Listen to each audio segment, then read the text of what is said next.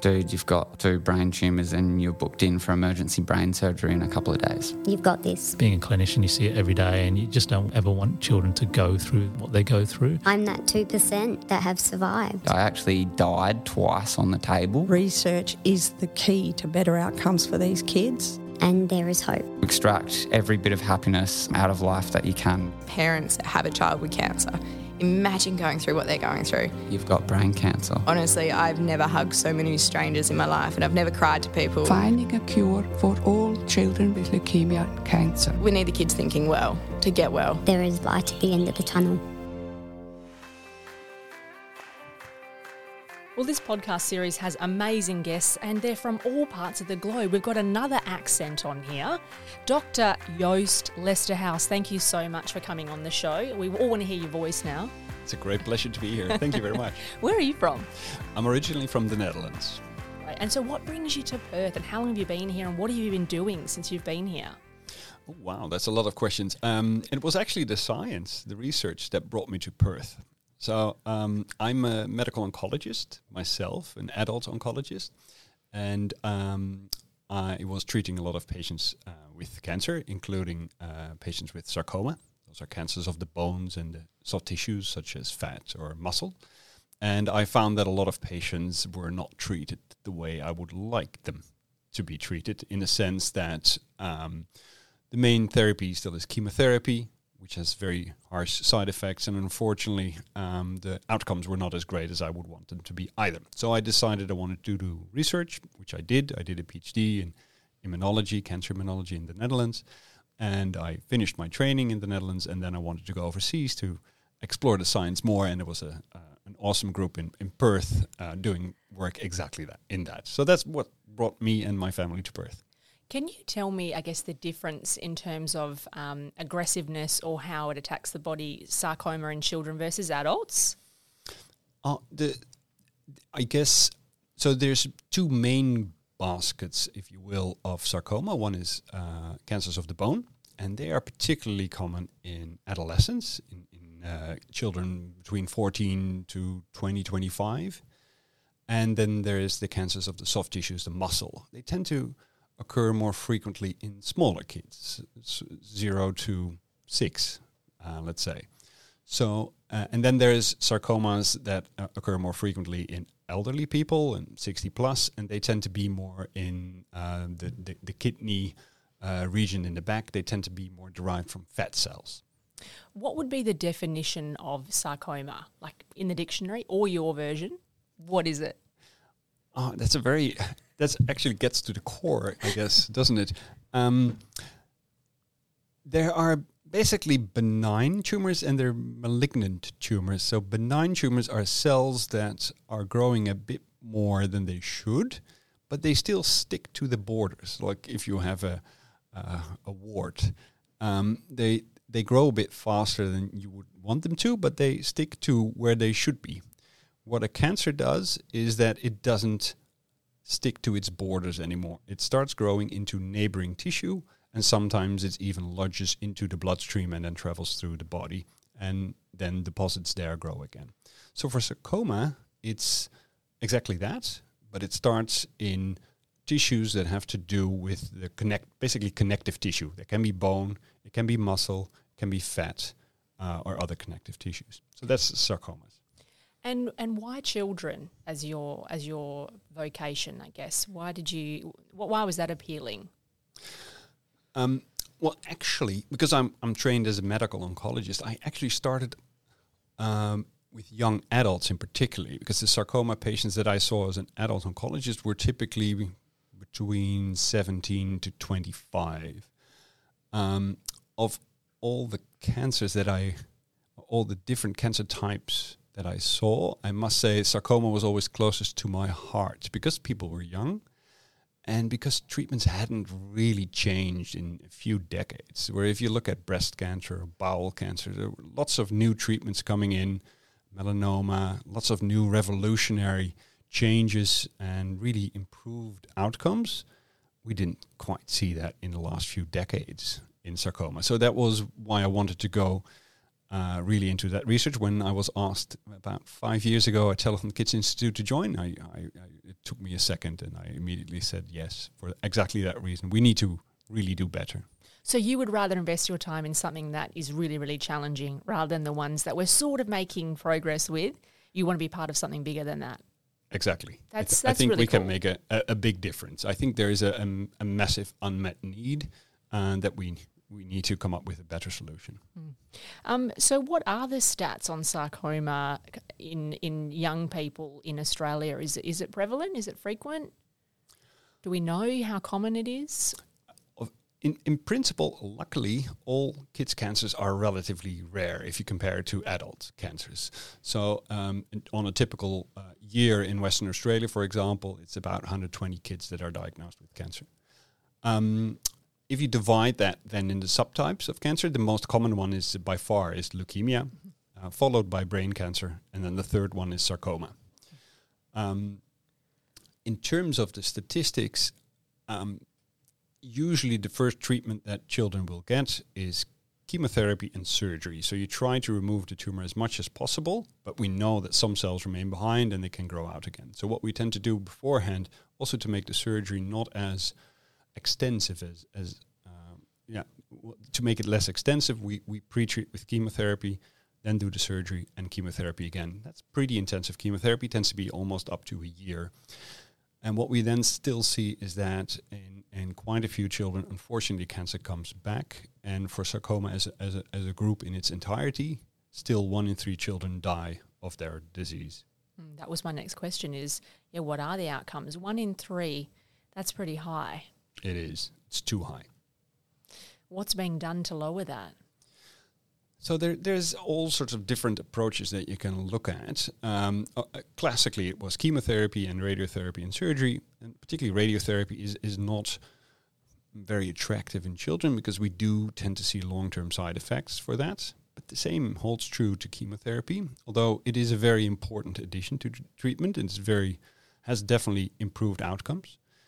In the last decade or so, for quite a few cancers, there have been discoveries about genes that cause the cancer to be very aggressive, and drugs have been developed, and have some amazing examples in melanoma and some other rare cancers, including some very rare sarcomas. Unfortunately, the majority of sarcomas, we haven't been able to find these sort of genetic switches that if we switch them off, we can improve outcomes. Unfortunately, it seems to be a very stubborn cancer in that sense.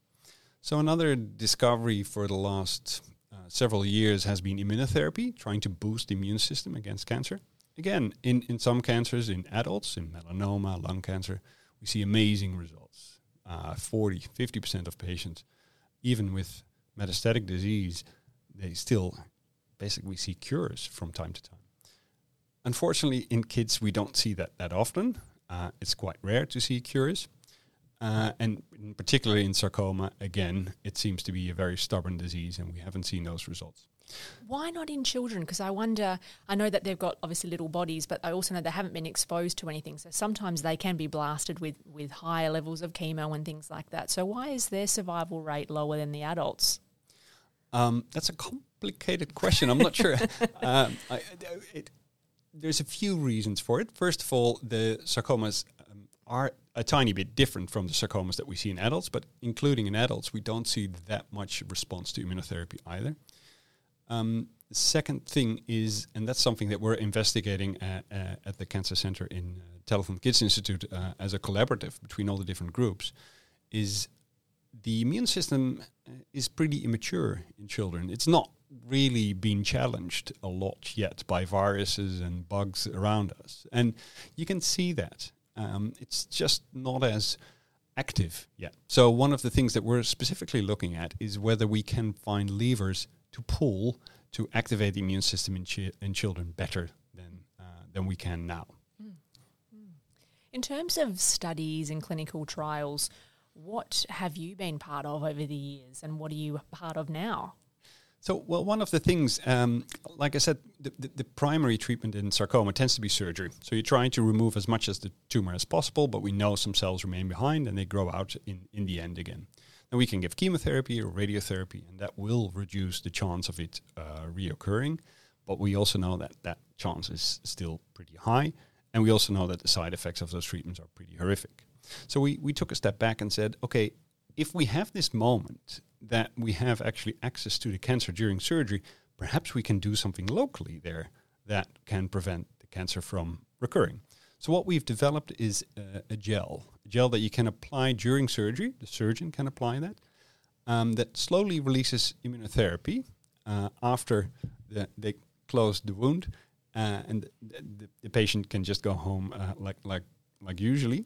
But then over the course of several days or weeks, this gel slowly releases immunotherapy, attracting immune cells into the wound area that then can become activated and mop up any remaining cancer cells. So we've seen some good effects for that in the lab, and we see that it is actually working. And we have then taken another step, because before you go from animals in the lab to human patients, there's a lot to be thought about. And we considered another group of patients that have a lot of sarcomas, and those are pet dogs. So it's actually one of the most common cancers in dogs, and veterinary surgeons have the exact same problem that human surgeons have. They take the tumor out, but fortunately it tends to come back. So we offered owners of dogs the possibility to participate in a clinical trial where if their dogs had a sarcoma, and we are now currently applying this gel in that context, where we have had 9 pet dogs, patients we call them, and treated them with the gel, and we're almost ready with that trial. And basically what we're trying to see is whether it's safe, because it's one of the key things with doing a treatment during surgery is that you don't want to see long-term side effects, but you also don't want to see problems with wound healing. And the last thing you want to see is that the wound opens again. So we've seen that it's safe, and we've seen that there were no side effects, at least so far. And we see evidence of immune activation because of the gel. So that's cool. Encouraging. And can this gel go anywhere? The sarcoma is being removed anywhere on the body? Yeah, in principle, it could. Yep. I'm so intrigued by the hound research. That's amazing. Are the results promising? It's very difficult to say, because with the surgery alone, sometimes the dog is already cured. So it's not, we won't have treated enough dogs just yet to be able to say that with certainty. But so far, it's looking good. And once we're done with that, do we replace the dogs with children or young people? And what other things need to be taken into account when we're dealing with humans? Yeah, the next step, and that's something that we're working on now, is indeed to go to humans. It's becoming more stringent then, of course. If you want to make a drug that you actually apply in a clinical setting to patients, the standards are higher than when it is in a veterinary setting. So we have to make this gel and the drug under very stringent conditions. So we need some funding for that. Speaking of which, how long does it take for something like this from go to woe? How long does a clinical trial go in terms of duration to get those results? Is it years? Yes, certainly. Yep. So funding, do we know how much it would cost, say, to fund a clinical trial like this? Or a clinical trial where you actually make everything at the most stringent conditions, and you do that in a few dozen people, then we're quickly talking about several millions. Millions, okay. Yep. So why should people fund research? It's one of those things that we don't see our return on investment, as you say, immediately. How do you convince someone to put their $50 into something like this? I guess it starts really at the end. It is, like I said, with the children, and the same is true for adults. Unfortunately, we still have so many children with sarcoma that die of their disease that did not have the benefit of some of the treatments that were effective in other cancers. And the treatments that they do get are sometimes have horrific side effects. So we really have to do better. And the only way to do that is by understanding more how the disease behaves, how we can attack it using new treatments. And sometimes we need to have a bit of a left field idea to get it under control. But the only way to do that is by research, and the only way we can do that is if we have enough funding. Tell me about your involvement with the Child Cancer Research Foundation and the Institute. You've been a part of this journey for many, many years. Just to kind of pump up the tyres of the foundation. They're great to work with. Yeah, they're absolutely fantastic. I guess what particularly, perhaps I should take one step back and explain how the current funding environment is in research in Australia. And the short word for it would be difficult. Slow. It's very difficult to get enough funding in to do the research. We tend to have to write lots of grant applications for a very short time for tiny bits of money, and it really keeps us out of the lab, and it keeps us out of the clinic, and all we do is write grants. That's perhaps exaggerating a bit, but there is some truth to that. And really what the CCRF has done fantastically, can I use the abbreviation? Of course. Is actually provide some long-term funding, and that really has allowed several of the groups at Telethon Kids Institute to do to develop some new ideas, and really bring those ideas towards fruition. What are some of the good things that we can say about sarcoma? Because I know it's been a little bit down in the dumps, and we're talking about 1 in 3 surviving and things. Is for a parent who's listening to this, whose child has just been diagnosed, what are some takeaways or some things that you can share with them about the disease that their child might have right now?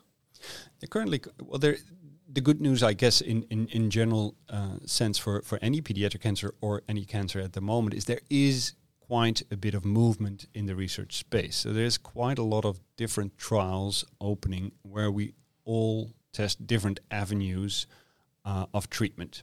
And some of it can be like what I just explained in the context of surgery, but others can be just classic drugs that are either given as tablets or in the clinic. There is a lot of movement. So if your child has just been diagnosed, or if you're wondering about what the opportunities are, definitely have a chat with your consultant medical oncologist and talk more about that. What's the best thing about your job, Joost? I guess that's a good question. I really like to be surrounded by creative people. It's fantastic to come in to a place where there's a bit of a buzz, where you know that ideas are bouncing back from wall to wall. I love it, the fact that, and this is I really noticed that when I started Telethon Kids Institute, where everybody really has this one common goal in mind, front and center, to have happy, healthy kids and get better outcomes for children with cancer without the severe side effects. It's really quite empowering, I guess, to come to such a place every day of the week. And it's really, really cool. What does a day look like? Because, I'm thinking of you wearing a white lab coat, looking in dishes and things, but what is it really? Well, it's not entirely untrue. I tend to be, unfortunately, I'm not as often in the lab myself anymore as I would like to be. But the people in the team definitely are.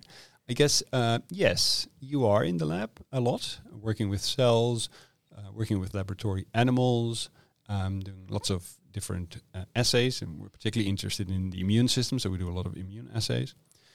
But also there's quite a bit of computational work. The whole big data field has definitely, it basically started perhaps even with science, but it's also on a daily basis.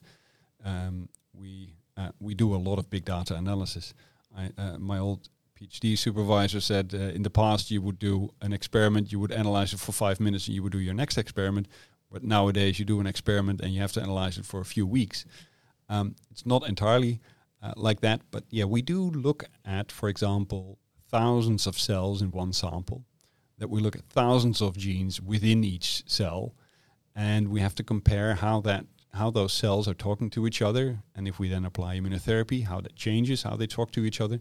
So the number of comparisons that you have to make are in the gazillions, and you really need some computing power to analyze that sort of data. So there's quite a bit of computational analysis. And then when we have meetings where we look at the results and get excited or frustrated or down in the dumps once in a while, but usually we get a way around it. And then, we tend to wrap it up in a paper and that we publish, and then we go further and hopefully put it into a clinical trial. I asked Dr. Rishi the exact same question because it's very data-heavy, science life. How do you escape? What's your little outlet? Please tell me you do something quirky and random. I can't say. I've actually just started supping a bit, so stand-up paddling. Oh, see, that's great. So you need something. Surely you need something for your mind, for mindfulness, to escape. Is that yours? Getting on the water and paddling. I like the water, so I'm also a windsurfer. Great. And I love to go to the beach for sure. But the other thing to escape is just I walk to work and do a bit of running. So those things all help, I guess. So what do you miss anything about the patient-facing side of your profession? I did very much enjoy that side of my profession at the time. But I must say it has... I like the creativity of the lab. I like the idea of coming up with something that's not there yet. Whereas an oncologist, I was, implementing or testing new drugs or treating patients with known drugs. And I like the creativity of trying to develop something entirely new that is not there yet. So yes, I do miss it from time to time, but it's being made up by having that creativity aspect to it. What does the future look like? I mean, in your time before you pass on, what would be your legacy, and what would you like to see happen in this space for you?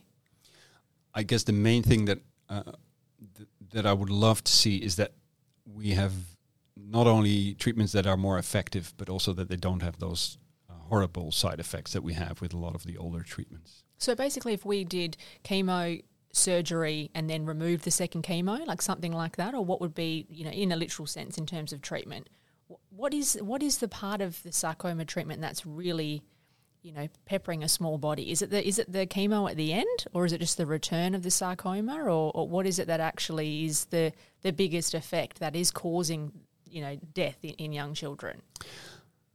Oh, the death is usually due to the sarcoma coming back. So the treatment not being as effective as it should. Once in a while, we do also see long-term side effects, for example, on the heart that can cause death as well. But that luckily is more rare. It's more that it actually affects the life of the child all the way up into adulthood afterwards that we should work on. So ideally, I would definitely like to reduce the chemotherapy burden. Really, truly blue sky ideal. Of course, get rid of chemotherapy altogether. That will be fantastic. But we're certainly not there yet. How far away are we from that? We're talking decades? It's very difficult to say because once in a while you suddenly have something that changes the field dramatically. We have had that. For some leukemias where certain drugs came around and suddenly changed everything. We have seen it with certain immunotherapies in melanoma and kidney cancer. I'm hoping it will happen sooner than in a few decades, but I can't be sure. For people who are listening and also big stakeholders as well who are looking to donate money, why would you donate to childhood cancer research when it affects such a small bunch of people in comparison to your breast cancers and things? Why would you go to such a niche, area? Well, of course, there's the with a child dying from cancer or having the side effects, you're actually talking about 60, 70 years that are being affected or actually don't even happen. Whereas with breast cancer, bowel cancer, that tends to occur more frequently in 60, 70-year-old people. So yes, it's not as common. That's one thing. It's a very long-term disease, even if you survive from it, the side effects are really affecting the child in unfortunately many cases for the rest of their life. And the second bit is that unfortunately it's quite underfunded. So pharmaceutical companies tend to be interested in the big diseases because that's where the market is. Whereas in the smaller markets, such as in pediatric cancer, there is just less interest, unfortunately. So it really comes up to governments or philanthropy or donors to actually step in there and make a difference, because otherwise it simply won't happen. Because, I mean, we all sort of have someone who we know has been affected by a breast cancer or a bowel cancer or melanoma, but many of us in our lifetime will never be exposed to a child with cancer, but many of us have children or know someone with children or an aunt or an uncle. So it's also pulling on that as well, that we are linked to it all. Absolutely. In some way.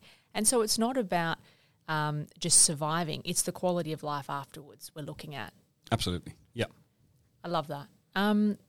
In terms of, tips for parents or listeners, is there anything that you'd like to leave listeners with in terms of the research space or about you or about childhood cancer in general, whether it's a fact or a bit of knowledge from you or a story that you've had over your years, just to leave people with a little story from you or some info? That's a tough one. I guess there have been some examples in the last few years. One of them is the CAR T cell field. That's perhaps something that people will recognize. That's a new treatment where you take immune cells from a child and genetically engineered, give them back to attack the cancer. And even though it only works in some patients, unfortunately, the ones in some cancer types, but when it does so fantastically. So really the cancer is being cured, and it's been some wonderful examples. So what I guess I wanted to say is that there are some examples in the recent past where you see that a new treatment actually makes a massive difference to some children, and you just need to start and actually take a punt, do that research, and get it all the way into the clinic. And when you do, once in a while, you have these amazing breakthroughs. So I'm hoping that we can have more of those going forward, particularly in pediatric cancer. Awesome. Thank you so much for coming on the show. I'm never going to forget Joost. It's like toast. Thank you very much. It was a great pleasure to be here.